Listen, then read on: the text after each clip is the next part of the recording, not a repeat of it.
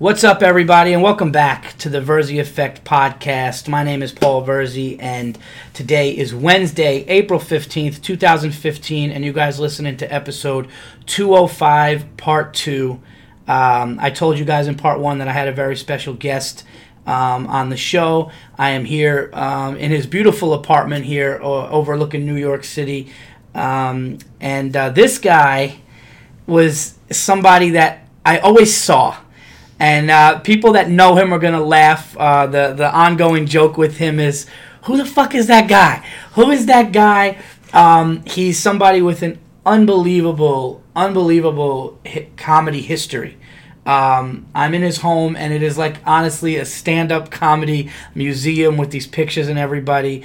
But he's also a great dude and somebody that I've become friends with over time. And I'm really looking forward to talking to him about comedy. And I know you guys are going to be fascinated with some of the stories and what he's done, because everybody in comedy says if you don't know him, you're not in comedy. So I'm glad to know him, and I'm glad he's on the Verzi Effect. Welcome, Mr. Jeffrey GURIAN, who is everybody knows you, man, and I'm happy to be doing this. I'm thrilled to be on with you, Paul. Really, seriously.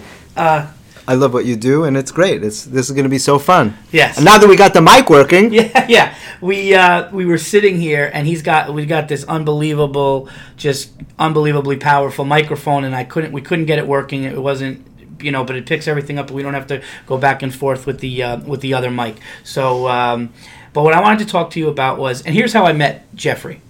I very fortunate and had the honor and pleasure to open for Bill Burr at many big venues. Yes, and I've seen that. Carnegie Hall was one of them, which was one of the biggest nights of my life. It actually happened on I don't know we never talked about this. That Carnegie Hall night was my 33rd birthday, and it was the first time my father has ever seen me perform, and he was in the crowd. Wow. The last time my father saw me, that was with me in a show, he took me to Radio City to see Rodney, and we were both in the balcony. And then the next time we were in the same room, he was in a balcony, and I was on stage at Carnegie Hall. How amazing is that? Yeah. Right? But I would see you, and Jeffrey, and this is the thing about Jeffrey. Jeffrey has a very distinct look. The hair is up. You have that rocker. You kind of have that. You get that, right? Oh, wait. People think I'm in the music business. My own parents think I'm in the music business. They have no idea. No one knows what it is that I do. No, you have this look. The hair is up, the glasses, and you're looking and you're like, who is that guy? What does that guy do? And I got to be honest, I was afraid of you. I was always afraid of you because I knew there was some sort of writing. I knew that there was some sort of reviews, and we had never spoken. And one time, after seeing you out, and I'd be like, man, I don't know if that guy is going to give me a good review. I know I did well, but he doesn't know me. I don't know if he likes me. And then one time, like the sweetheart that you are, you came up to me at the stand or one of the clubs, and you saw me perform, and you were like, great job, and it's so nice, and I'd love to, and we just kind of became friends that way. But for everybody, who's going to go, because after the show, I want people to go see your clip, the Who the Fuck is Jeffrey GURIAN clip, which I just saw, which is hilarious. But you've been involved or around stand-up as a writer for the Friars Club, roasts. I mean, you wrote for Milton Berle. I mean, you've been in this game.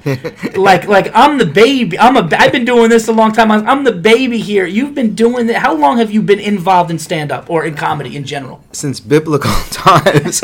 When Moses needed a joke, he called me, and that was, when Lot, he turned to stone because he was his wife turned to salt or whatever. He was allergic. He had high blood pressure, and his wife was made of salt. That's when I started. I wrote the first roast that was in the Bible.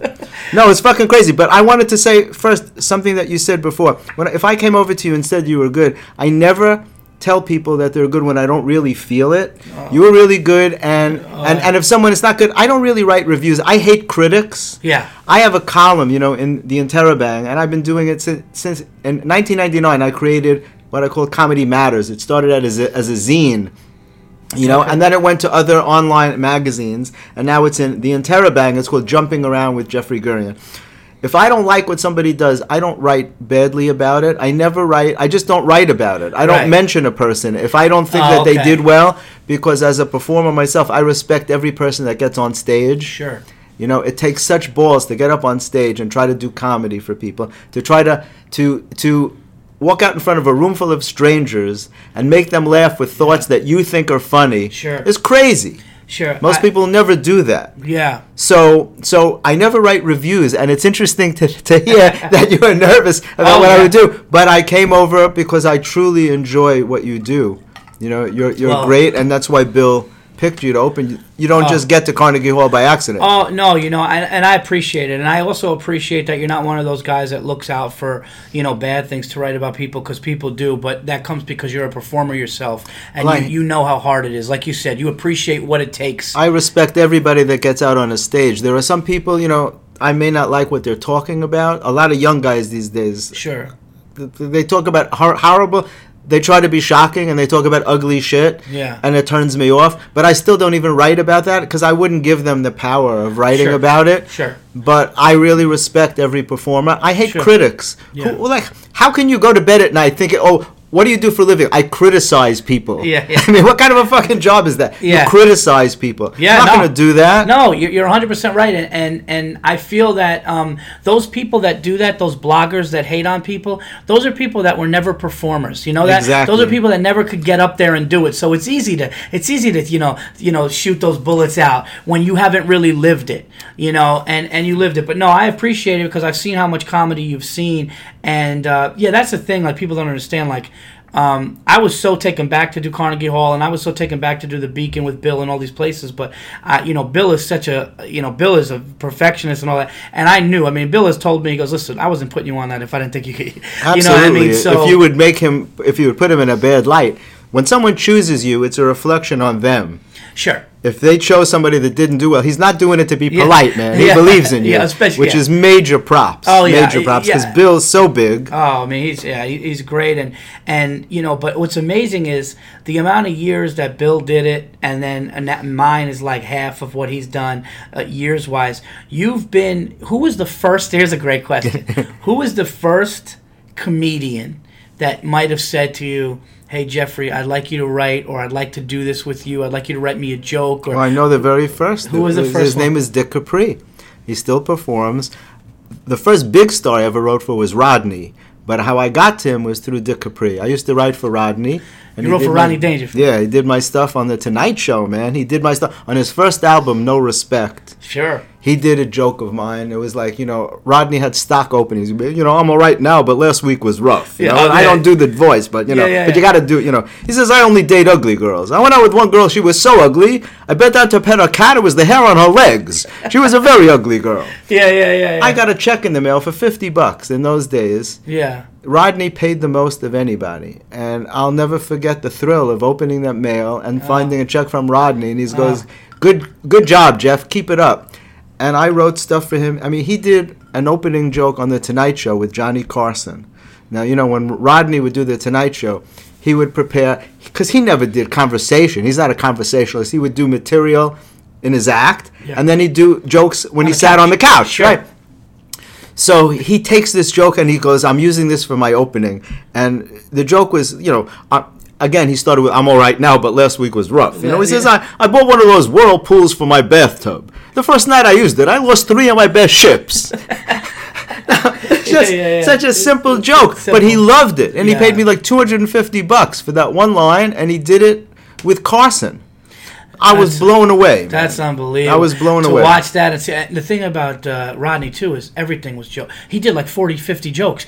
I remember he did it when he was like his 75th birthday. He came out on Leno, and he just sat there, and he just sharp as joke. Everything was just like 40 jokes. I used to give him pounds of jokes, and I'd say, Rodney, look at all the jokes. He goes, yeah, Jeff, but they got to be funny, They got to be funny. I said, I didn't realize that, Rodney. Do you have any good Rodney stories as far as the guy he was off stage? Or yeah, well, I used to sit with him in his dressing room, and he would always wear like a bathrobe and pajamas. I always heard a robe. And not a nice bathrobe and pajamas, just the regular bathrobe and pajamas, and that's how he'd walk around the club. And he would tell me, he says, Jeff, what's the difference between Jews and Italians? I'm like, I don't know, Rodney. He goes, they both take a leak in the sink, but the Jews take the dishes out first. Oh my great? God, that's Isn't that great? And I used to be with him. Great. Dick Capri and him and his best friend Joe Ancis. He had a friend, Joe Ancis, who was supposedly the inspiration for Lenny Bruce. Joe Ancis was the funniest man who never got on stage. And they hung out at a place called Hanson's. And they had a round table of people. And it was Rodney and Joe and other comedians of that ilk. And Joe was he was an old-time hipster. He and Rodney were aluminum siding salesmen. Yes. And we would talk about hip. And Rodney said to me once, he goes, Jeff, you know who's hip? I'm like, who? He goes, 2 guys in the village. That was it. That's who's hip. 2 guys in the village. It was the best fucking line. I actually told that line to Paul Schaefer because he's the hippest man in show business, obviously. Yeah. And he loved it, you know. I also asked him, Milton Berle used to tell me, who was my sponsor in the Friars Club, by the way.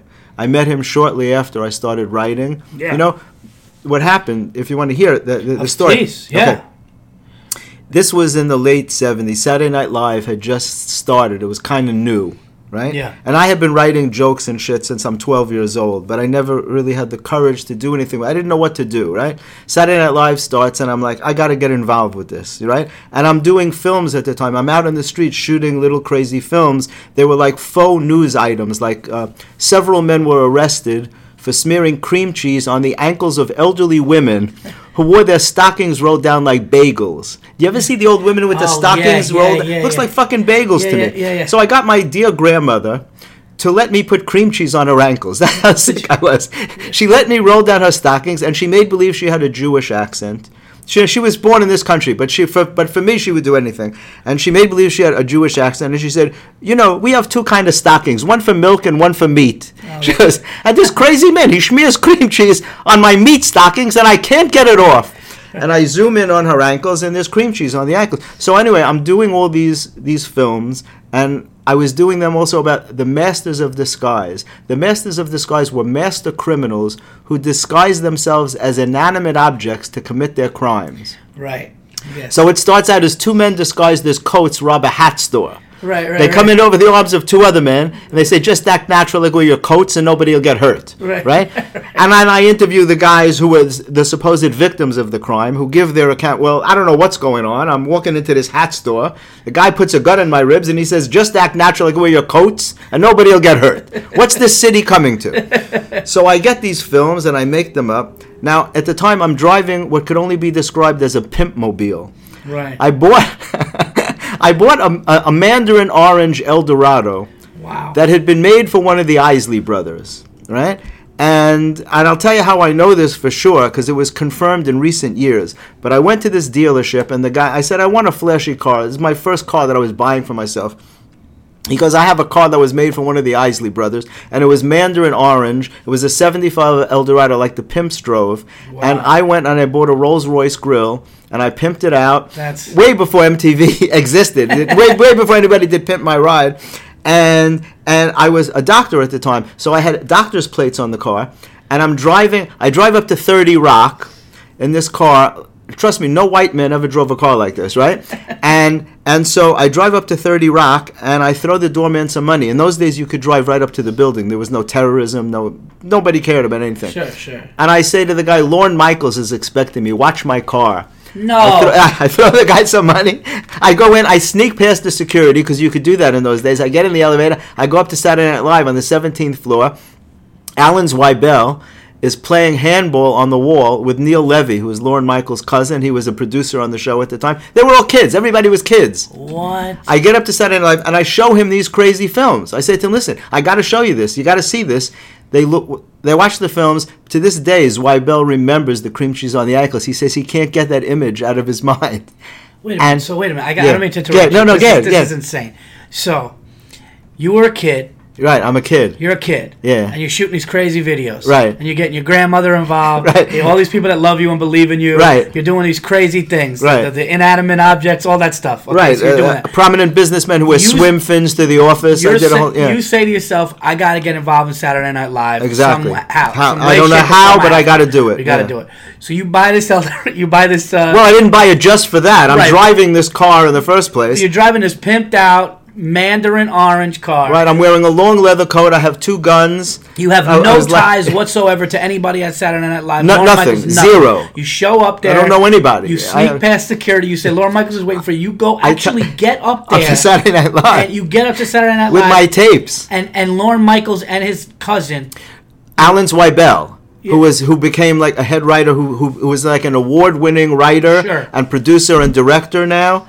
Who's working with Lisa Lampanelli on her new Broadway show, and he wrote Billy Crystal. Okay.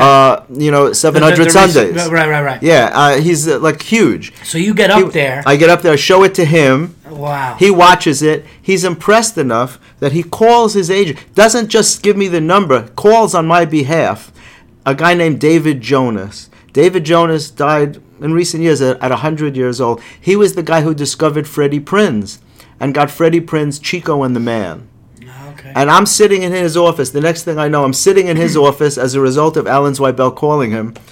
And I'm showing him cream cheese on the ankles and men disguised as coats. And he goes, what is that? What am I going to do with that? Yeah. He goes, I need jokes. Right. And I'm like, I don't know how to write a joke. I wrote sketches. I wrote crazy films like that, right? Yeah. So it took me a year. He kept trying to dissuade me. He goes, you don't want this business. It's a crazy business. Stick to what you're doing. Yeah. And I'm like, no, but I do want this. I've been doing this since I'm a kid, and I really want to write jokes. So at the time, he was handling a guy named Dick Capri and Freddie Roman, who went on to do Catskills on Broadway, and he became the dean of the Friars Club. Okay.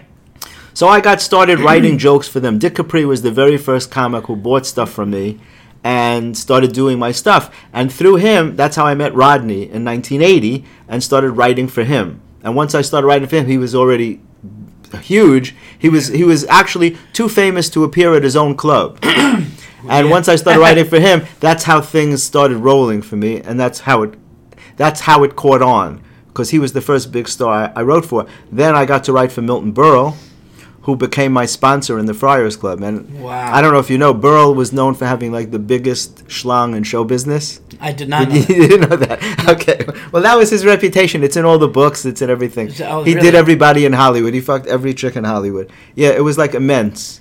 So he once showed it to me when I didn't ask. I didn't ask because it's not the kind of thing that I would ever ask. Yeah. So I wrote a joke for a Friars roast. I said, if Berle's cock had a blonde wig, it could pass for Paul Williams.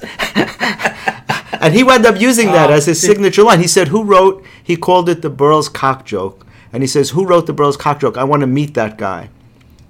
So Dick Capri brought me over to meet him. Wow. And that's how we bonded over his dick. Wow. And then I wrote many jokes about his cock that wound up being well known, which I didn't know. In 2007, I was asked to do a book based on my writing for the Friars Roast, because I wrote for them for like 15 years. Right. And it was a book called Filthy, Funny, and Totally Offensive. And I needed a forward for the book. So I called Paul Provenza, because he had just done the movie The Aristocrats. Yep. And it was known as like the filthiest movie of all time, right? So I'm like, who better to write the forward for my book, Filthy, Funny, and Totally Offensive, than Paul Provenza. Right. And he's a good friend, and he came through with a great forward for the book. But the first page and the last page are jokes, my personal jokes that I wrote for the Friars Roast. Okay. So I wrote, you know what? I'm forgetting. I put it right here, and I'm drawing a blank. Why was I telling you that story? Am I getting fucking Alzheimer's? There was a reason that I was telling you that story about... Well, you're saying Milton Berle's... Berle's, yeah. So I started telling him, I wrote a joke for Milton. Milton would have loved to be here tonight, but unfortunately, he had a little accident before the show. He was fucking this chick in his hotel room, and on his way over to the bed, he accidentally tripped and pole vaulted out the window. So Provenza interrupts me in the middle of the joke, and he goes, the pole vaulting joke? You wrote the pole vaulting joke? I'm like, you know that joke? He goes, what, are you kidding me? That's a fucking classic joke. Everybody knows that joke. So I had no idea. You had no idea that people joke knew the pole vaulting joke. Nah, it was just the thing. I was always writing jokes about his dick. And he always said to me, never tell anyone how we met. He goes, because he was very fond of saying, don't do blue humor. You know, at the roasts in those days, they were always filthy. Mm-hmm. And Milton was one of the best roast masters of all time. And a lot of people listening to your podcast may not even know who Milton Berle was.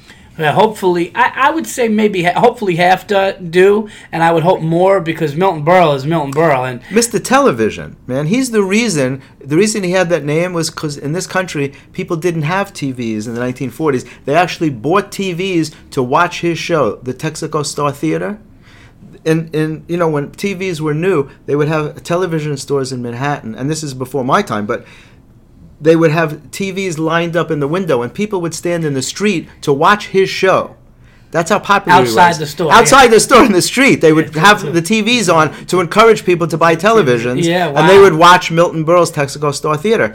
And that's how he got the name Mr. Television, because he sold more TVs in this country than anybody. Wow. That's why people bought televisions, to watch him. That's amazing. So now he sponsored you for the Friars Club. For membership in the Friars Club. So just you writing for him and doing that was it? Like then you got in after that? Well, you need two people. So we were out in L.A., and he was the president of the L.A. Friars. In those days, there were two clubs. And he brought me into the L.A. Friars first, because he was the fucking president. He's like, Jeffrey, I want you to come in. I'm sponsoring you. Who's going to say no? So he sponsored me, and it was amazing. What an honor. That's incredible, yeah. Of Berle as my sponsor. And then his lawyer was my second. And then I just got to, I was writing for the Friars for years, so I got to write for Bruce Willis when he was roasted, Jerry Lewis. I spent 2 nights in a hotel room alone, which sounds weird, but just me and Jerry Lewis working on material. Oh, wow. You know how insane that was? How was that? It was unbelievable. And while I was with him, we had an amazing experience. He got a phone call. This is incredible, by the way. He got a phone call from someone who told him that they discovered the gene that caused the Duchenne form of muscular dystrophy. He always did the telethons for muscular dystrophy for so many years. Yes. Well, he gets this phone call while I'm there with him. I remember it like it was yesterday. He sat on the couch, and he gets this call, and tears are streaming down his face. He's crying. Wow. Because he's so moved that they call him to tell him that they discovered this gene. And I'm there, just the two of us. I'm there to share this moment with him. The money that he was help raising for this. Right, was all for research. And finally there's a breakthrough. A breakthrough. And you're there. And I'm there to share that moment with him. Wow, and he's just crying. Wow, that's amazing, Jeff. I've had some unbelievable experiences. And he told me the whole story of how he and Dean Martin got started. And, we just sat there for 2 nights, man. Just like an experience that's, it's incomprehensible to me when I have found myself in, places like that with people like that who I never ever thought that I would know. And he told me, how that he had an original partner before Dean Martin, and that guy didn't work out. And he was playing at, I think, the 500 Club in Atlantic City, owned by a guy named Skinny D'Amato. Sure, right. You don't want to fuck with a guy named Skinny D'Amato. And so he didn't like the way the act was going. So Jerry tells the guy, don't worry, I got a guy who can replace this guy, and he's amazing. Because he said he always looked up to Dean Martin, because Dean Martin was so handsome. And he goes, and I looked like a monkey in those days. He said he always made fun of his appearance. And Dean Martin, to him, was the epitome of cool. Yeah. Calls Dean Martin. He says, look, we got this gig. Come down here, and I'll train you. They do the first show, and it stinks. Because he didn't teach him any of the old routines. And Skinny D'Amato says, bring that skinny Jew to my office. And Jerry says to me, he threatened him. Because if you go out on that stage and you're not funny, the second show, they're not going to find you. So he goes, he spent that time teaching Dean the old routines that he did with his old partner. Yeah. He goes, the second show they killed. He goes, by the second week, there were lines around the block to see Martin and Lewis. Wow. He goes, we started out, we didn't even have money for suits. All of a sudden, we're wearing tuxedos. Oh, man. He's like, it just blew up out of nowhere. He goes, we had such amazing chemistry. That's amazing. Yeah, and he just shared those stories with me, and it was just, mind-blowing. Mind-blowing for me. Mind-blowing for me. Especially somebody like you that's such a student of the game and so into it, and you do anything to, you fucking smear cream cheese on my grandma's ankles. That's... I knew there was no limits as to what I would do to break in. And then, to have experiences like that, they're priceless. I'd be on the phone with Milton Berle, and I'm pinching myself. I'm fucking talking to Milton Berle, and he answered the phone. Yeah. When Frank Sinatra died, I was in L.A., and I called Milton. And he goes, you're the only person I'm talking to. And I don't know if that's true or not, but that's what he said to me. He goes, I'm not taking calls because everyone in the press is calling me about Sinatra dying and all. He goes, but I'm talking to you. I go, I don't even know what to say to that. Wow, yeah. How honored I am. I would call him to let him know that I was there. Yeah. And then he brought me to his house and showed me around. He had a whole building filled with jokes. Where was he from? Where's he from, Milton Berle? I think he was born here. I don't remember for sure, but I think he was.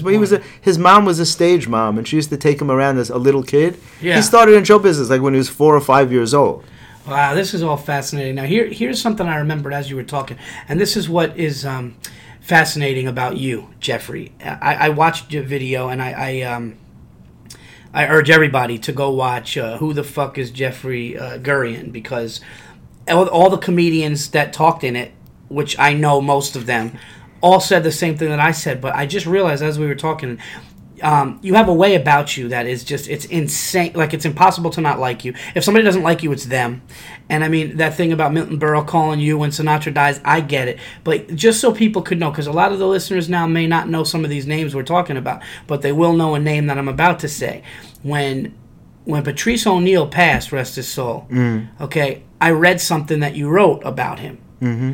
And at first I was like, and I'm just being honest, I'm like, who's this guy talking about Patrice? I didn't know that you had any that you didn't know, like, I didn't know what that was. You don't know if somebody's trying to associate themselves. Exactly. You know what I mean? Exactly. Absolutely. And then until I met you, I was like, now I know. But things that Patrice O'Neal, who everybody knows now was, gone way too soon, but such an amazing comic, and who knows where he would have went. He was a guy that was just geared to you. And so it's like, so if you go from the different, you got Milton Berle on one side. So Patrice O'Neal, how can you get any more divergent? It's like that, so you're getting, so what I'm seeing is, and in the short time that I've known you, I see you at the stand, I see you when I did the show with Seinfeld over at Gotham that night. Place, yeah. Yeah, that's another thing. This guy, I think there's three of you. I think there's three Jeffrey Gurians, because I'll tell you something, if I go to a show and it's a big bill, and I'm just on this insane lineup, at some point of the night, this guy's showing up. It's like, you're like, how the fuck is this guy at Gotham? And then 2 hours later, he's at a theater. You're like, what? And he ends up doing it. And by the way, I love this is how cool this dude is. Okay, I get in your car that night. After the party, yeah. There was a party. Yeah, there was Comedy Central. Comedy Central party, and I get in your car afterwards. I was outside. We're outside with some comedians, some executives from Comedy Central. And you were like, I'll take you guys where you need to go. And we're like, we're going to go to this bar around. Yeah, I'll take you. And I get in. And don't worry, we're going to get back to the Patrice thing, sure. Yeah. But I get in, and it is all of my favorite 90s hip-hop. And I'm like, this is fucking, like, if you see Jeff, you're like, there's no way. Somebody would think it's going to be, and I'm sure you like all the stuff, but you think it's going to be Zeppelin, like, or you think it's Leonard Skinner, or so something you like think it's going to be something, and it's like 92, 93, 94, the best, Snoop and Dre, Snoop and Dre, and the old school stuff. Like, it was just, man, it was just, and I was just like, who is this guy? But no, the Patrice thing, but it's funny because that relates to Patrice, and I don't want to take you off, but Patrice said to me when he made me his co-host, it was Dante Nero first, then he brought me on and honored me by making me his co-host on the Black Phillip show. Do you know that I still get emails to this day? I got them this week. People saying, I loved you on Black Phillip. The Black Phillip show rules. Yeah. It's amazing. Yeah. He said I was the only white man he ever met who knew all the words to Bitch Better Have My Money. Oh, that's because that was my favorite song, and that happened to be his theme song, and I didn't know it. Wow. I didn't know that. And the song comes on, and I'm doing the words with him, and he's like, that's fucking crazy, Jeffrey. How do you know that song? I'm like, that's my favorite song, man. Wow. So how did you meet? How did you guys meet? We met in the comedy community, and it was such an interesting bond. And his wife, Van de Carlo, I mean, she understands it, and she talks about it. We had such an interesting relationship. Patrice was known... Well, first of all, I always feel like I knew him in a different way than other people did. There are people who knew him much longer, maybe much better, in a different... We had such an incredible bond. How can I say? He was like... To me, he was a comedy philosopher, first of all. Yeah. But he would embrace me. When we saw each other, we would hug. We never wrote that, yeah. We never put each other down. You know how a lot of comics, they want to bust each other's balls all the time. That's just what comics do for some reason. I don't do that. It's not comfortable for me. Me neither. I embrace people. I like to build people up. I don't want to take them down, and I don't need to do that. A lot of comics are very comfortable with it. Yeah. I asked Colin about it once. Tough Crowd. It was all about that. I don't think I could handle that. Colin, he encourages that, even though he has a very sensitive side. Colin Quinn. A lot of people don't know that, and I don't know if he'd want me to even say it, but he's very cool that way. Oh, he's cool. But he can handle that kind of thing. Patrice O'Neal and I, we always respected each other, and we, a lot of people thought he was a misogynist, which is so far from the truth. He loved women. He just hated that men became weak around them. Yes. That men gave up all their power around it. And he was fascinated by the fact that, it sounds weird to say it, but he liked the girls that I was with. He liked my taste in women. Right, sure. And he's like, and I would bring girls up to the show all the time. I have a certain taste for women that he appreciated. Yeah. And he's like, Jeffrey, he said you're a level 12 pimp. And I took that as a compliment. Sure. If Patrice O'Neal calls you a level 12 pimp, is really cool. And so we used to talk about how we would approach women. Now, I could never say the things that he said, and he could never say the things that I said, because it wasn't natural for either of us. Right. But we had this mutual respect. Yeah. He made me happy when I saw him. Yeah. I said to him, Patrice, when we do a show together, you should walk out holding me in your arms. Because he was just so big. He's like 6'5" and 300 pounds. And there was just something about him. We just got along so well. Yeah. It's just one of those things where you click with somebody. We just clicked. There was no explaining it. If you saw us, you'd be like, I was honored for Black History Month. I think I may have been the only white guy that was ever honored for Black History Month. Yeah. I was doing comedy workshops at Gotham Comedy Club for inner city kids. Wow. And I invited some of my black comedian friends to come in and speak to the kids to inspire them. Patrice came in for me, man. I'm trying to remember who else. Maybe Kyle Grooms was there. Wow. So, I can't think of the names, but it stood out to me that Patrice spent like an hour on stage. I have tapes of it, man. And he came in. You guys couldn't be any more different. You couldn't look any more different. So different, yet the connection. It was a heart connection. Yeah. We bonded from the heart. I genuinely really loved Patrice. And Von said he felt the same way about me. And at the funeral, when I went, and Billy Burke was kidding me. He's like, Jeffrey, you're not going to take pictures here. I'm like, Billy, of course not. Fucking hilarious. No, but I didn't go into the room because there was a room where his family was, and I didn't want to impose. I didn't even want to say anything. I stood in the aisle when they wheeled the coffin down the center, and Von saw me. She touched her heart, and I embraced her afterwards, and she said, "Thank you so much for coming. It would have meant a lot to Patrice to know that you were here." I loved him. Yeah. I really did. I had an affection for him that I don't just say it. I really meant it, and he knew it. Yeah. And I always told him that, and he just knew it. And one thing is, the guy really did love honesty. He's another guy that I was afraid of. I used to have fake arguments. Not fake arguments literally out loud, but I would say to myself, if he comes at me, this is what I'm going to say. Yeah, right. People had to prepare themselves because you never knew. But that's what's so interesting, that he never did it with me. No, and you know what? He didn't with me. He kind of stayed quiet, and then... one time, I did a guest spot at Comics. I opened for him in Bananas. Oh, really? Oh, you had the opportunity to open for him. I featured for him at Bananas, and I did well. After I got off, he kind of gave me a thumbs up. Wasn't so talkative, but anytime we did have a talk, it was nice. Mm-hmm. Then after that, I did a guest spot at Comics. Mm-hmm. And afterwards, I said, I don't know if you remember. He goes, you looked familiar. And I said, I just got to tell you. I said, I always knew you were good, but I didn't realize you were that good. And he laughed out loud, and he genuinely appreciated the honesty. Yes. And I saw that. But here's one Patrice story that I have which really let me know. Because I didn't get him at first. Mm-hmm. Even his comedy. I was like, it seems like he just would start and then stop, and it seemed like he didn't care. And I didn't get until late, and working with him and seeing what he was saying, how powerful it was. But at first I was like, is this guy taking this seriously? And then, it looks like he just hops from a top. But then when I watched, I was like, man, this guy is good. But here's a great story. And I don't know if I told everybody this. And I want to definitely talk more about your stories and everything, because you are a fascinating figure in comedy. And I really do believe that, people that know you, you have to know you. Thank you. But one thing that happened, and it blew my mind. I was in the green room at Comics, and Patrice was there. I was, did a guest spot, so, I had access to the room or whatever. And the green room was like a narrow room in the back. It was a narrow room, and had a flat screen TV. And there was people in there. His agent was in there.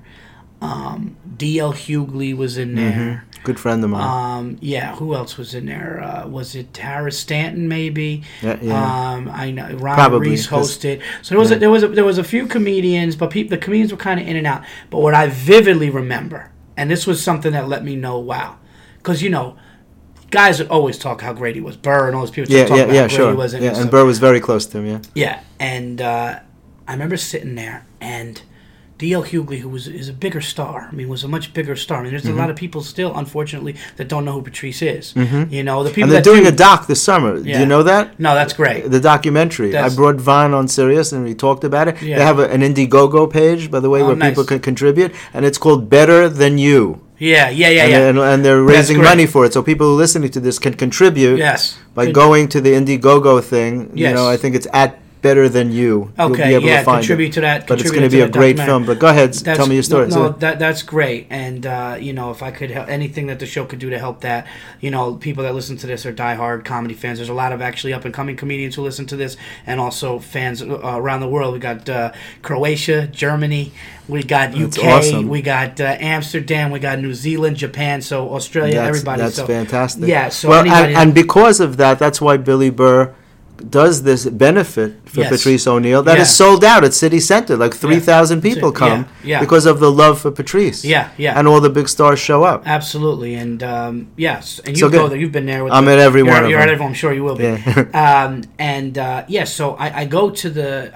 donate to that. Go to the Indiegogo. Indiegogo. Yeah, better than you. Okay. So I go in the green room and I notice something, and everybody knows D.L. Hughley from the show, excuse me, and all this stuff. But when Patrice was talking, it was like everybody was listening. Was silent. It didn't matter what star was in there. It was almost as if it felt like just the way he talked, his presence. He commanded the presence. It felt like if Chris Rock was in there, if it was just like DL was just kind of sitting there listening. And there's no disrespect to DL, but it just seemed like he knew who was going to hold the court. And I'll never forget that. That's the one thing that I was taken from, was that here's a guy who wasn't even close to the fame that this guy was, and yet everybody, when Patrice talked, everybody made sure they listened. And that's one thing that let me know, wow, like that's a really an amazing thing to have in this business. But so we talked about Milton Berle and Patrice, and I know that there's a lot in between. There's a lot in between. Yeah. But what's amazing to me is that you are relevant in all of it. Then, now, you show up. Everybody, and like it's funny because sometimes if me and Burr are out together in the city, or I'm out just with other comics, you see people.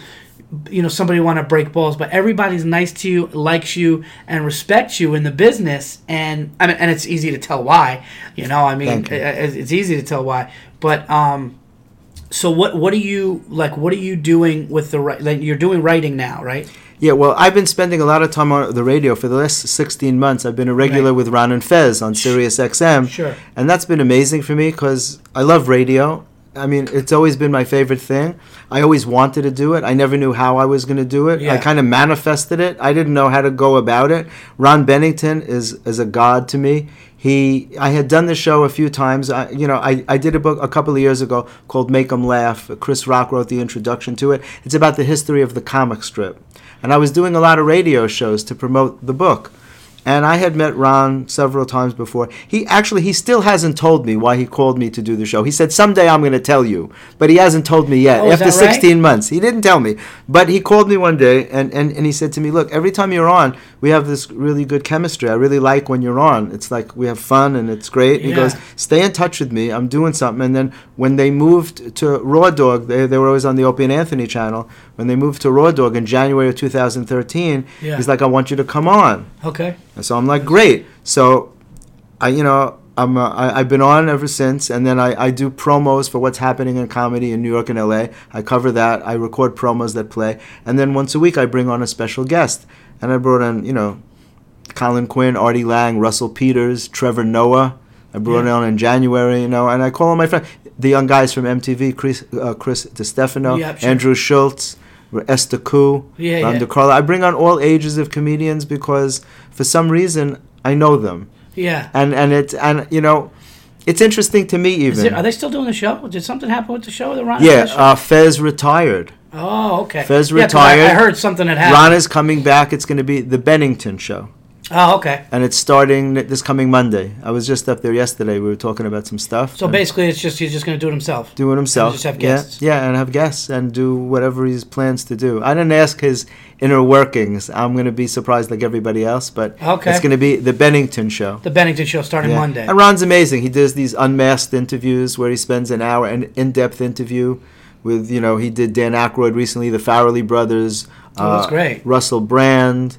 Nice. He does he spends an hour and does an in-depth thing. John Cryer was on last week, and he's very special. He does these incredible interviews. So to me, he's amazing. So that I've been spending a lot of time with that. And my column, one of the reasons that I'm out a lot is because I write this column for the Interrobang, which is a huge site that just blew up this past year. It's become huge. I was honored to be in it a couple times. I write about what I like. Yeah, you wrote about the, you wrote about my album taping, which was great, and it went great. So I've been in that and I've seen that, and you covered LA too, scene, right? I don't go out there much, but I speak to people in LA to find out what's happening, or when my LA friends come to New York, which they do a lot. They perform at Comedy Juice. There's a lot of shows that go on Access TV's Gotham Comedy Live. Sure. So I'm around to every club. I try to get every place. That's why you say I've never seen anything like it. I've conquered the space-time continuum. I figured out how to be in a few places at the same time. I've never seen anything like it. It's crazy, right? And people are like Jeffrey, you're here. I just saw you there. How'd you get here? It's like, when you get home, I'll be in your house. You get from a theater to a comedy club that night. You're like, how is this guy's covering it all? I drive. That's what I do, man. I'm at every place. I think it's important that I'm there, and then I just, I stay. I do my thing, and then I go someplace else. Yeah. I like to stay on top of what's happening, on who's hot, on who's coming up in the ranks. Yeah. I love watching people progress. Yeah. It's exciting, man, seeing that, that's the name of the game. And I write my own stuff because I'm performing, much more than I used to. I didn't perform for many years. The truth was I was nervous to go on stage because, it's different when you start out and you don't know anybody. Yeah. But once you know a lot of people, it puts a lot of pressure on you. It's like being somebody's famous son or something like that, Yeah. Like if you're Chris Rock's younger brother, or that's why I give Jordan so much credit. Yeah, Jordan Rock.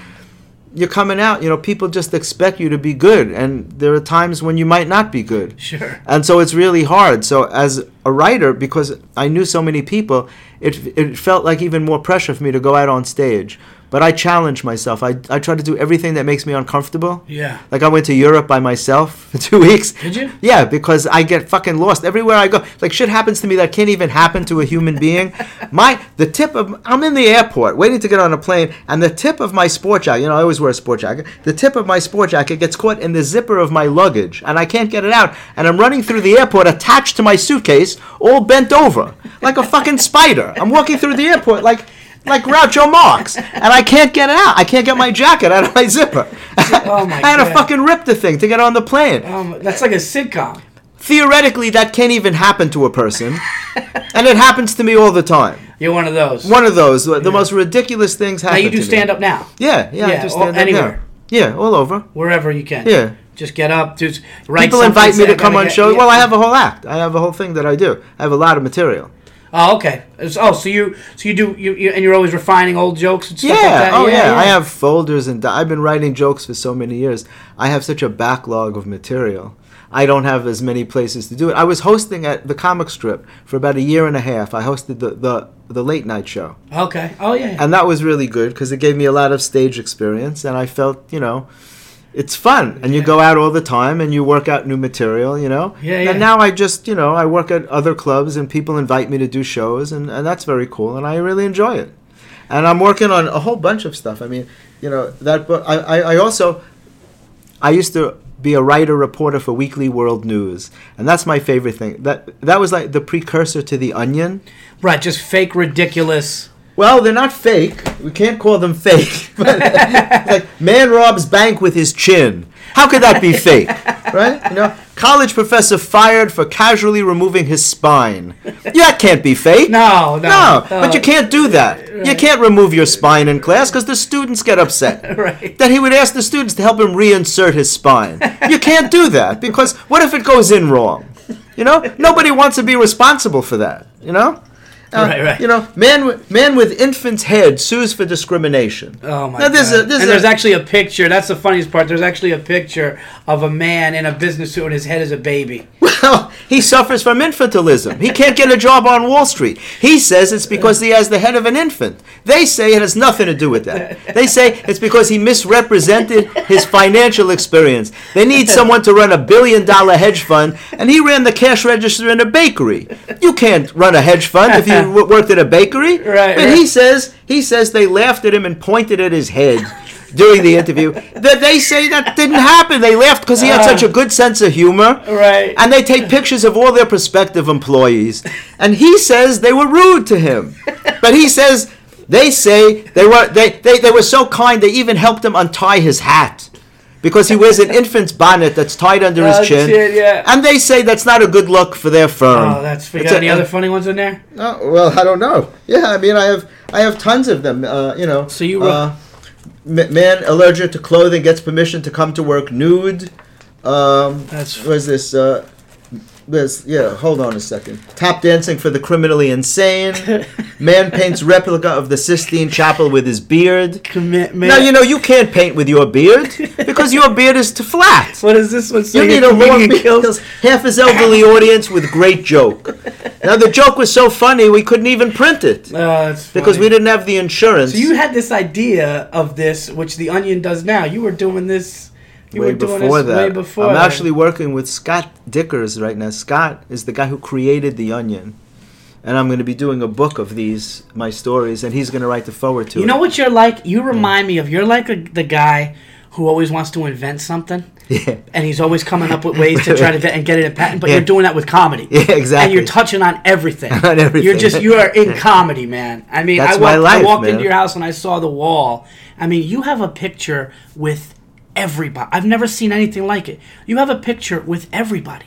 But you know what's interesting about that? And, you know, I often wonder why. It's because, you know, I never collected one autograph. I don't care about that. I don't do it for that reason. It's because my life never seemed real to me. It felt like a movie. Like, how the fuck could I meet all these people? It was so interesting to me. And at that one moment, I wanted to capture the energy of the moment. Yeah. I have pictures that go back 30 years, man. Yeah. Like with the greats of comedy, like George Burns, you know, and Sammy Davis Jr., not that he was a comedian, but in the Rat Pack, you know what I mean? And just like, I wanted to capture the moment. Burns? Sure. There's a picture of me and him on the I wall. didn't even see that. Yeah. Red was he Buttons, cool? Henny Youngman. Absolutely. Yeah. Well, they all knew because I was friends with Milton. Yeah. So I got that respect right away. And, you know, it was amazing. That's incredible. But so I always took pictures. There's only you know, as a kid, there were only 3 people I ever wanted to meet: Woody Allen, Salvador Dali, and the Beach Boys. And I got to meet all of them. I spent an evening with all of them. Woody read my earliest material. Did any of them disappoint you in your meeting or no? No, not at all. Great. Salvador Dali wore a full-length mink coat in the summer. That was an amazing story. I told him I was a surrealistic dentist. I made up some bizarre story. Still with the Pimpmobile, I used to do like crazy shit. If I needed to meet somebody, nothing would stand in my way. Yeah. And that's how I got to see Woody Allen read my earliest material. Wow. And he inspired me to do films. He said this stuff is very visual, and what he read led to I did a series of films called the Men Who series. There was a thing called the Toyota Comedy Festival some years ago, back in the 90s, that Alan King was one of the producers, I believe. It was at Caroline's Comedy Club. Okay. And I did a film called The Men Who series about men who do very unusual things, like men who take a pitchfork to the movies, men who enjoy Latin dancing with tools. Right. You know, you've probably seen a lot of guys dancing with tools, but you never saw a guy do the tango with a wrench. Right. I had a guy do the merengue with an extension ladder. That was unbelievable. So I had all these like bizarre films, and Woody read them, and he goes, "It's very visual, and you should really think of making a film." Do you ever watch Game of Thrones? Like, I've watched it, but I'm not like a diehard. Okay, I've Peter watched... Dinklage. Do you know who he is? Yes. Peter Dinklage is in my film. It's a film called Men Who Dance Where They're Not Supposed to. Really? He got arrested for dancing in a no dancing zone. Yeah. I had him dancing with a 500-pound guy because it was a great visual, and he gets busted. And my artist made this amazing sign. You know, it says, like, no parking Tuesday and Thursday. This was like no dancing Tuesdays and Thursdays or any other time. And he's dancing, and a cop comes over and arrests him. He can't help but dance. He needed to dance. 20 years ago, must have been 20 years ago, and way before he was a big star. Yeah. But I used to go down to the Naked Angels theater troupe, which is Marissa Tomei and Sarah Jessica Parker and Matthew Broderick, Fisher Stevens. All of them went on to become huge stars. Sure. And that's how I met Ethan Hawke, and Peter Dinklage used to come to their events. Nice. And that's where I met them, and I asked him to be in my film. Ah, You know, and then I did films for Playboy TV, and I had Richard Belzer in them, and Gilbert Gottfried, yeah, and Phil Hartman, and Pat Cooper, and so now all these years in comedy, and you are legal. You're really a doctor. I was a cosmetic dentist. You're a cosmetic dentist. I was for a long time, and then I was a professor at NYU in oral medicine and orofacial pain. While I was writing for like all this stuff, I was doing all that. So the comedy stuff started as like a side thing when you were a dentist. Yeah, I was doing that. Yeah, but I was always doing that like both. Like I couldn't make up my mind which, so I was doing both, and that's why Mulaney, when he introduced me, he goes, the man, the doctor. That's why, because people are like, why is he calling you a doctor? Yes, you were in the Too Much Tuna. Yeah, and the Too Much Tuna thing with Nick Kroll. Yeah, Kroll Show, right? Yeah, Nick's another one. He's like, Jeffrey, if I ever get a show, I want you to be on it. How talented is that guy? Unbelievable. He's one of the most talented guys in the business. When it comes to character work, his facial nobody beats him. expressions and his commitment.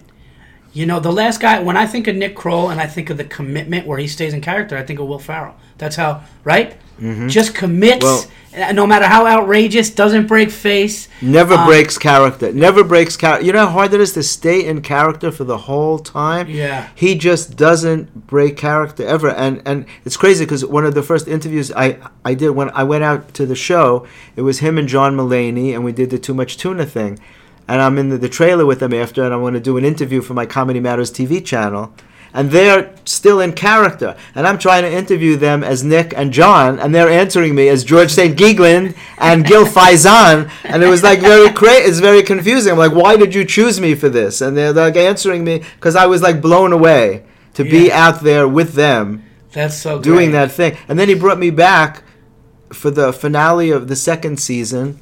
I was in a sketch with Seth Rogen, Amy Poehler, Laura Dern, and Katy Perry. Wow. How crazy is that? That's great. Oh, so you made 2 appearances on there. Three. Okay. Yeah, and he's like, Jeffrey, I want you on the red carpet, and I want you to say who you say your name. Say, hey, I'm Jeffrey Gurian from Comedy Matters TV. I want you in there with everybody. And they put a dedicated camera on. It was crazy. It was so insane. Wow. It was the best time of my life. That's amazing. It was just incredible. That's... Nick has been that great to me.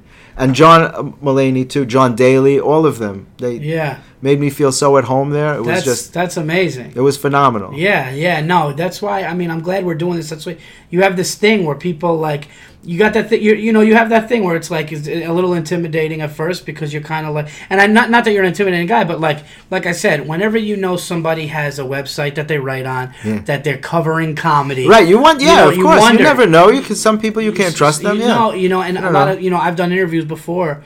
And like it wasn't really the way I wanted it. It was okay, but they kind of did their little things and stuff. And with you, it's just it wasn't like that. And when we talked, it was like, yeah, man, get you on the show and talk to you about that. So you don't do dentistry any? No, not for many years. Okay. About what you just said, I once got to thank you.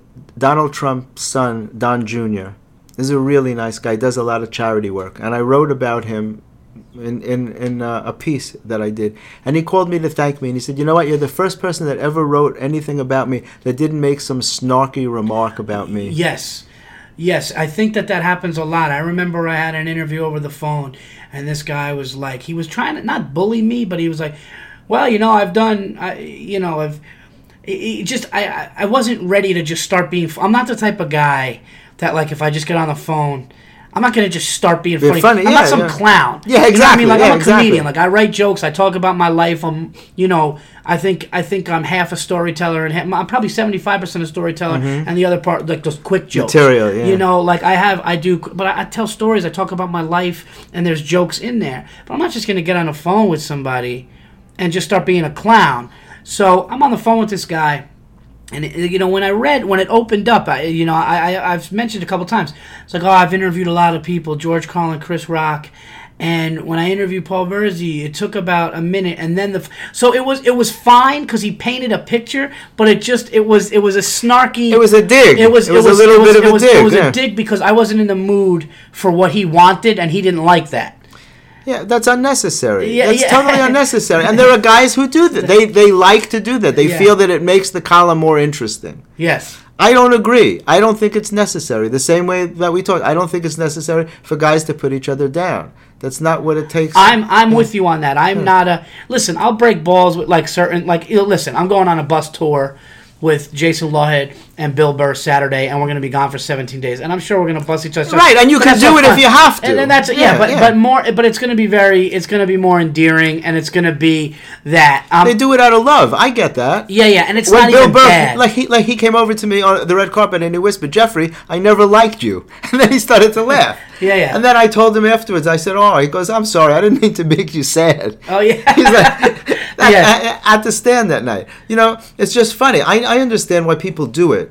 Right. But I'm just saying, like, I don't feel the need to do it. No, I don't think it's a need, and I also think a lot of times it's people's insecurity why they do that. I think it is something that they need to do because I think that a lot of people in this business, unfortunately, don't know how to function without that tension and grew up with something wrong. And we do have that something's got to be wrong thing, and I think that that's a way to just kind of, I remember one of the funniest things is Rich Voss's album came out, and it was #1 on iTunes, and I saw him at the Caroline's Christmas party, and I said, "Oh, Rich, man, congratulations on the album, man, that's great." And he just couldn't handle it, so he just goes, "Fuck you." Yeah, exactly. He couldn't handle it. Exactly. He couldn't. It's so funny. Men are afraid to embrace each other that way and say, "Oh, that's so fucking cool. Thank you." They have to come out with something like that. And it's funny because when I did Bobby Kelly's podcast, we talked a lot about that because I was nervous because I know what they do on the podcast.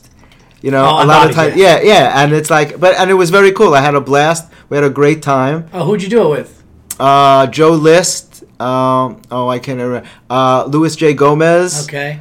Who else is usually on? It was like a bunch of Dan regulars. Soder maybe, or? Soda may have joined us later. Yeah, I think Dan Soda did join in. Yeah, those are us. great. All great guys, and we had a lot of fun. You went in thinking, "Oh man, I didn't know what to expect." Right. But then I said and we laughed about it. I'm like, "I'm not going to do that with you," and he's like, "No, and I wouldn't do that to you either." Bobby said that to me. He goes, "I wouldn't do that to you." Yeah. No, it's there's this thing that comedians do. But I recently did a podcast with somebody, and they were like.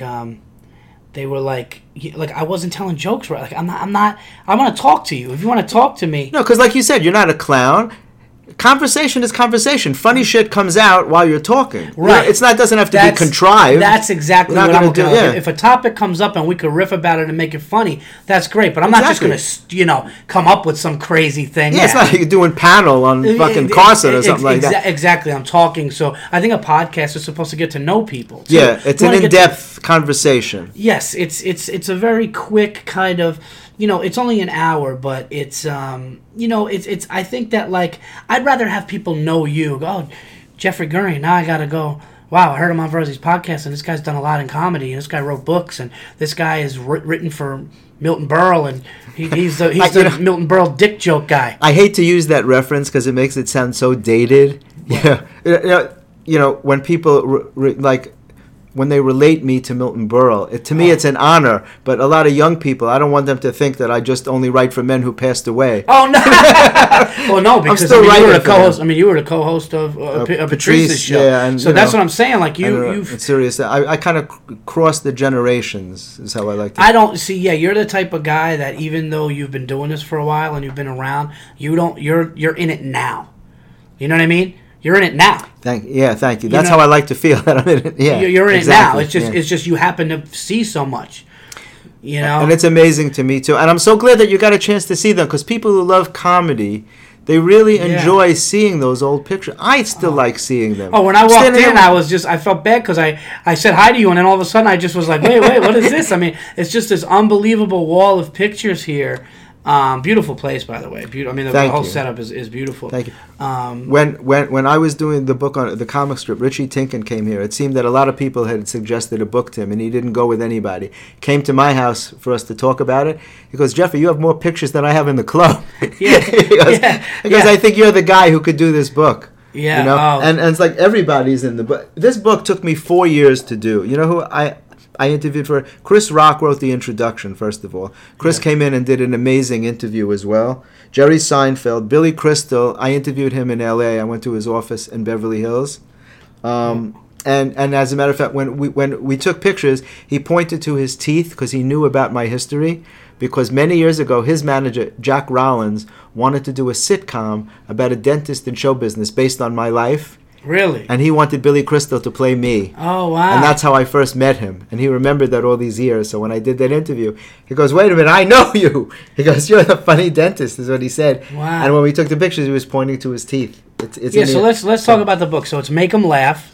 Yeah, and it's 35 years of the comic strip, the greatest comedy club of all time. And it's...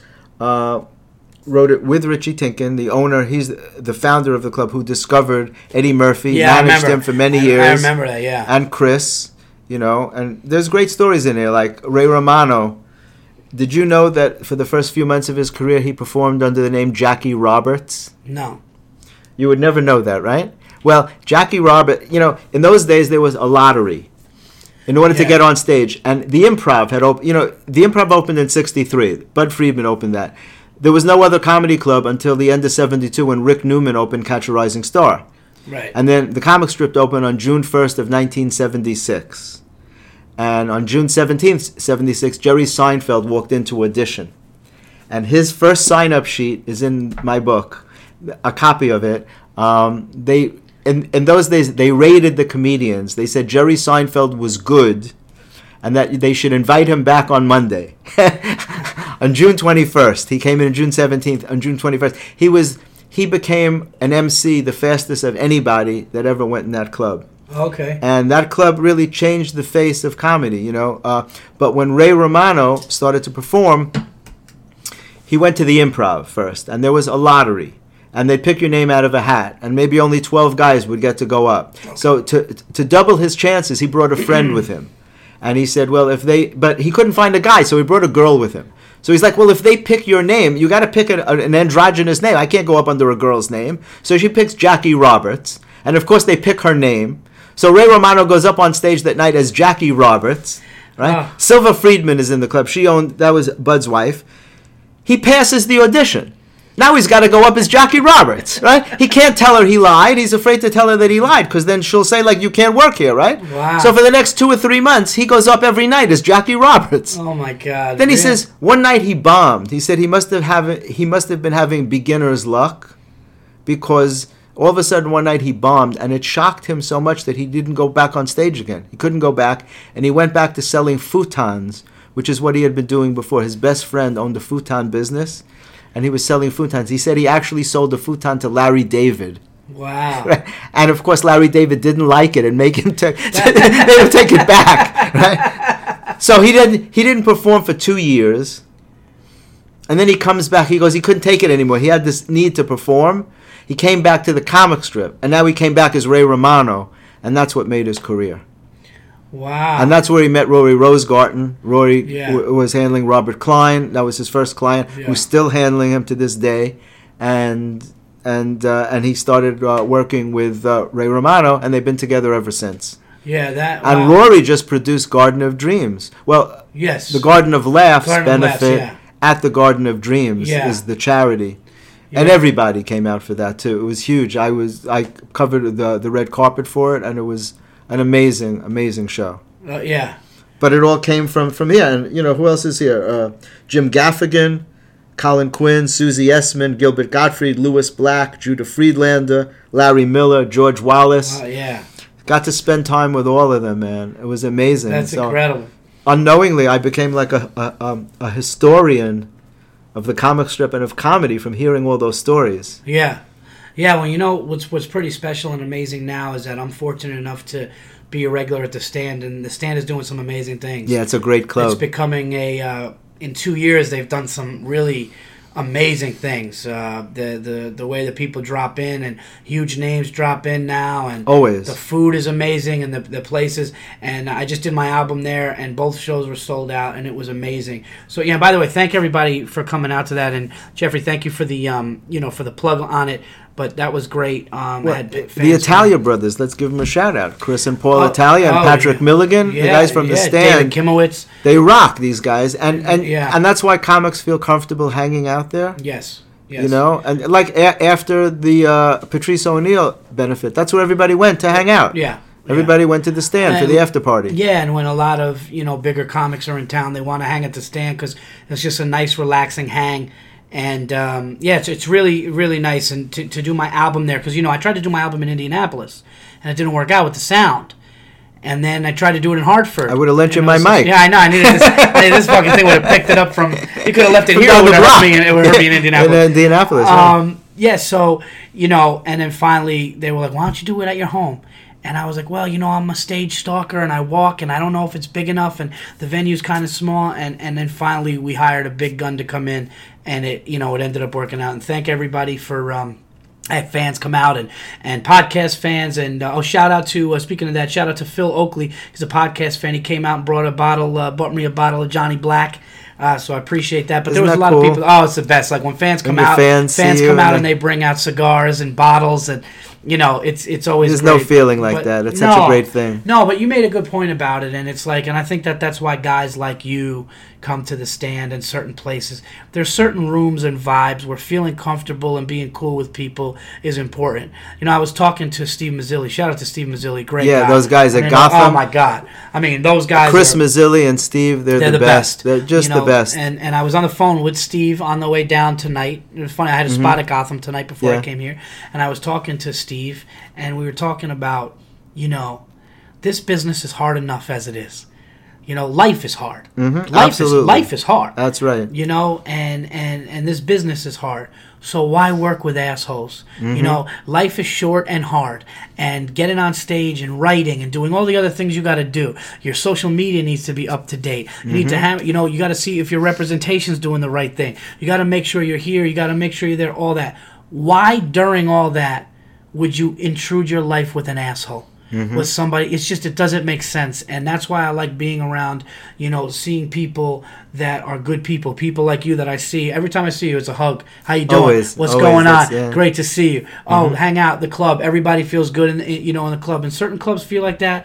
And I'm the same way you are. I mean, I don't mind busting balls, but I'll do it for the right reasons. If it's, not to just do it. Look, I wrote the roast for the roast, so I know how to do that shit. Yeah. I'm just more comfortable. I don't feel awkward embracing somebody or telling somebody, hey, I'm happy to see you. I want to put positive energy out. I just did a pilot for Sirius called The Happiness Show. And I brought Colin Quinn, Susie Essman, and Lisa Lampanelli, all of whom sometimes have gruff personas on stage, but I show the other side of them, which is what I like to show. I like to show the nice side of people. Yeah. Put positive energy out to the universe, man. There's too much fucking negativity in the world. Right. And that's what comedy is, a healing force. It is. And we have the opportunity to bring people together from all different backgrounds and make people laugh. That's what Russell Peters does so well. And Lisa Lampanelli, the lovable queen of mean, makes fun of everybody, including herself, but has a whole room full of people of different backgrounds laughing at themselves and at each other. Yeah. And that's where healing comes from. And that's why political correctness is so fucked up.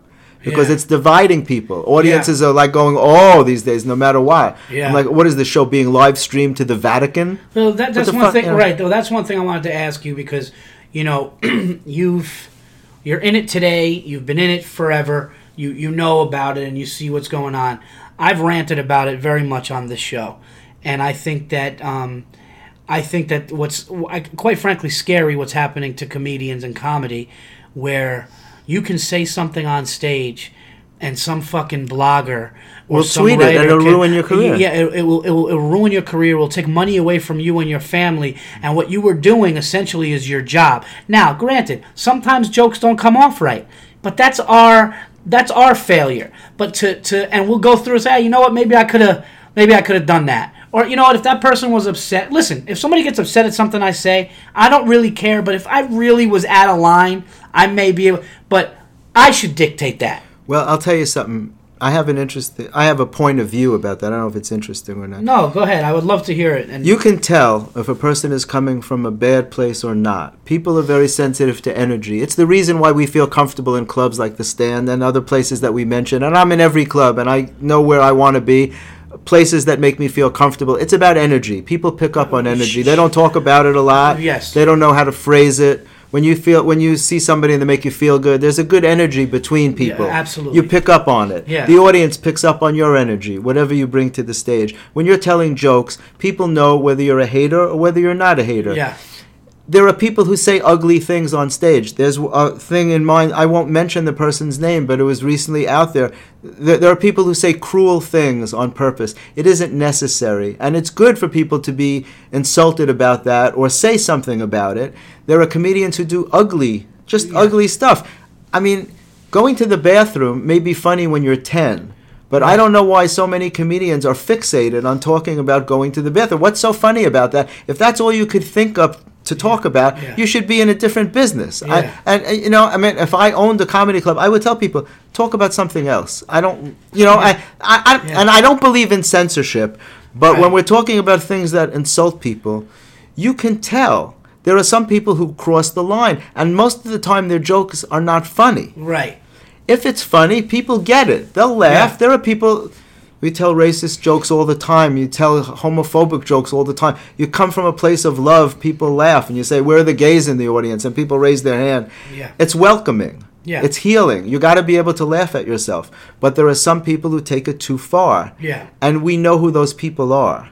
Right. And so I don't know. It's confusing. No, but I know what you're saying. But what you're saying is there are people that do things purposely for shock value, purposely to hurt, purposely and it comes from their inner self because they're not happy with themselves. Right. There are some people who are miserable and they go out on stage. They're genuinely unhappy. They're genuinely unhappy people, and they're bringing that out on stage. Right. There are some, most comics are just nice people, and they, look, a lot of comics are not. They're socially awkward too. Sure. A lot of comics are the guys who didn't fit in high school. Yeah. And that luckily they developed a great sense of humor.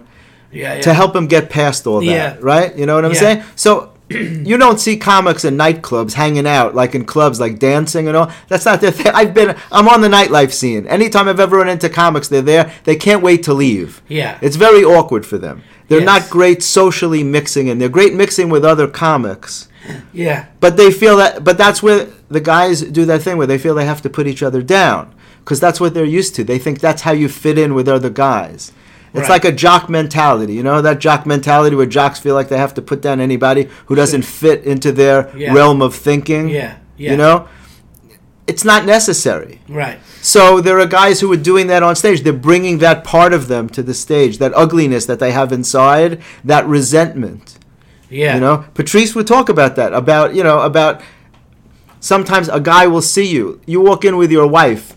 Or some girl that you hardly know, maybe. And he'll say, oh, you're always with a pretty girl. Yeah. A guy will do that. That's a fucking horrible thing to say to a guy. You don't know who that girl is. Maybe that's my wife. Yeah. And you think you're complimenting me? That's no compliment. I don't need you to tell me that the girl I'm with looks good. Yeah, because deep down inside, that's actually a shitty thing to say. It's a shitty thing to say. Yeah. But they think they're giving you, like you're going to say, oh, thank you. That's like a passive-aggressive dig. Exactly. A fucking passive-aggressive dig. And people do that. The same way that women sometimes will hate other women just because they look good, because they're not secure. There are guys who will make remarks like that because they're not secure.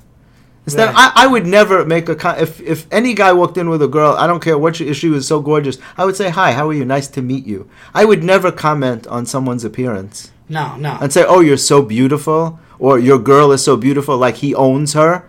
Yeah. Like she's a possession of his. Like, nice going. Your girl is so beautiful. Like, what the fuck am I to say that to somebody? But there are guys who say that. Yeah. So it's like comedy's the same thing, man. When somebody's on stage, if they have ugliness inside of them, they bring that out. Yeah. And if you're a good person, you're not going to make jokes that are going to offend people. Right. And I mean, I think you're always I think I do think that there's certain groups of people though that are looking for a problem.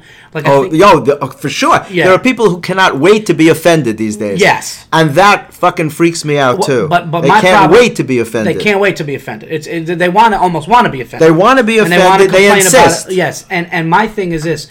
I just feel comedians cannot apologize. When you're unless they really know they did something wrong, right? And I think that they would. But these days they ask for too much, right? I think that if somebody really I think if a good person and a good comedian really crossed the line, I think they would go, hey, you know what? Maybe they had a point. Maybe they had a point. Right. Maybe that was a little too much. Mm-hmm. But I think some of these people want us to apologize for things that we shouldn't apologize for. And, it's like you said, there's not malicious in the heart. It's a joke. And it is a comedy club. Mm-hmm. And there's going to be jokes about, maybe mentally disabled, but would not me. There's going to be a joke about race. There's going to be a joke about violence. That doesn't mean that the comedian. But I think today, like, would Sam Kinison or George Carlin ever apologize? Never. Patrice O'Neill never apologized. It was a different world then. People weren't, weren't. Look at Lenny Bruce. He was fucking tortured for his material. He would be considered mild today. And they tortured him. That cop standing next to the stage, didn't they? Yeah, they arrested him while he was on stage. For the most. I mean, if you listen to his material, there was nothing. What people say these days, it was a different world. These days, like I said, people cannot wait to be offended. There are groups of people who are just looking for an opportunity to say something, and it's terrible because I see in the clubs that just comics know how to handle it. A lot of comics know how to handle it. They'll come back with that thing. Like I said, what is this being live streamed to the Vatican? Shut the fuck up. You know what I mean? It's like some comics said. If anything here offends you tonight, maybe you could think to yourself, I'm in a comedy club. Yeah. Maybe it was a joke. Yeah. Because that's true. People have to check themselves. You come to a comedy club. You expect to hear everything. At the Access TV thing, they announced that. You're going to hear all kinds of things. It's not a politically correct show. If you want that, you should leave before the show starts. That's great. I love that disclaimer. Yeah, they say it right up front. You're going to hear everything. You're going to hear something somebody's going to hear something that they don't like. Exactly. And if you're not up for that, then don't stay. Then leave now. That's smart. That's beautiful. That's how it should be done. Yeah. Well, we are an hour. We almost did an hour and 20 minutes. I could talk to you. I could talk to you forever, but I want to get your plugs out. I'm sure you're going to be back on the show because that would be great. It's fascinating and it's great to talk to you as always. I mean, we did an hour like that. I mean, I can't believe it. It flew by so fast. Yeah. But do you have any plugs? Is there anything? Yeah, sure. Well, it would be great for people to go to my website. Yep. It's comedymatterstv.com. ComedyMattersTV.com is the website. Okay. My name is Jeffrey Gurian, so it's JEFFREYGURIAN as in Nancy. Okay. Jeffrey Gurian. You can look that up. You'll see more than you want to see. And my YouTube channel would be great for you to come to. I have over 400 interviews with everybody from Jimmy Fallon, Chelsea Handler, Jon Stewart, Seth Meyers, Larry David even. Just like Amy Schumer, Amy Poehler, people not named Amy. I have it's crazy. And it's youtube.com/Gurian News Network. All one word. Gurian News Network on YouTube. You'll see crazy videos. Like, as I said, over 400. Jimmy Fallon gave me 25 minutes, man. Crazy. That's great. He performed for me. He did impressions, all that. On Twitter, it's @Jeffrey Gurian. I'm on Facebook/Jeffrey Gurian. It's all out there. Yeah, if you type in Jeffrey Gurian, it's you'll see more than you want to see. And any venue, any comedy thing you're ever at, if it's big, if there's important people there, or sometimes not even. Sometimes you pop in anywhere, but this guy is there. Truly a genuine. You're a genuine, nice soul, good person. Well, it takes one to know one, Paul. Thank you. No, it's my pleasure to have you on the show. And some of the stories are so fascinating in what you've done. But I want people to see all the stuff that you've done. You could check it out. And if you do come and check me out at the stand and all those places, I'm sure you'll see Jeffrey sometimes there because he's basically a fixture everywhere here in New York. If it has to do with funny, he's there. And I'm going on the bus tour on Saturday. We start in Savannah, Georgia. Also, I'll be there with you on the bus. Yeah. You probably You turn around, I'll be in the back. I'll be driving the bus. Yeah, and then you'll say, "Listen, I'll be in the Beacon in a half hour." I don't know how it's going to happen from Georgia. But I'm actually me, Joe Bartnick, and Giannis Pappas are going to be doing the All In tour at Gotham Comedy Club, May 8th and 9th. So you could check that out, May 8th and 9th. Go get tickets to that. That is on my website, paulverzi.com. You could go to my Twitter account, @paulverzi. That's Virzi. I want to thank my guest, Jeffrey Gurian. Thank you so much. Thank you so much. It was such a great thing to be on with you, man. Great time, and all the things that you've done in comedy is fascinating, and I'm sure we're going to talk more, and I'm sure you'll be back. You know what we should do? This is what we should definitely do. Towards the end of the year or sometime next year, get you back on the show, and what we'll do is we'll have people come in with questions for you. Oh, that'll be awesome. Yeah, that'll be great. To talk about everything that you've done and all the things. But it was great to introduce you to my listeners. Check this guy out. This guy is fascinating. So that's it for now. Until episode 206 next week. I'll talk to you guys then, and it'll actually be from the bus tour that I'm doing with Jason Lawhead and Bill Burr. Thank you, everybody.